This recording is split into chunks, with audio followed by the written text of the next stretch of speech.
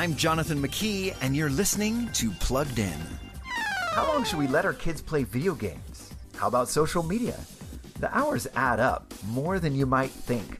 In fact, the most recent study reveals that teens spend nearly 10 hours daily soaking in entertainment media, with the most popular activities being listening to music, watching online videos, and browsing social media.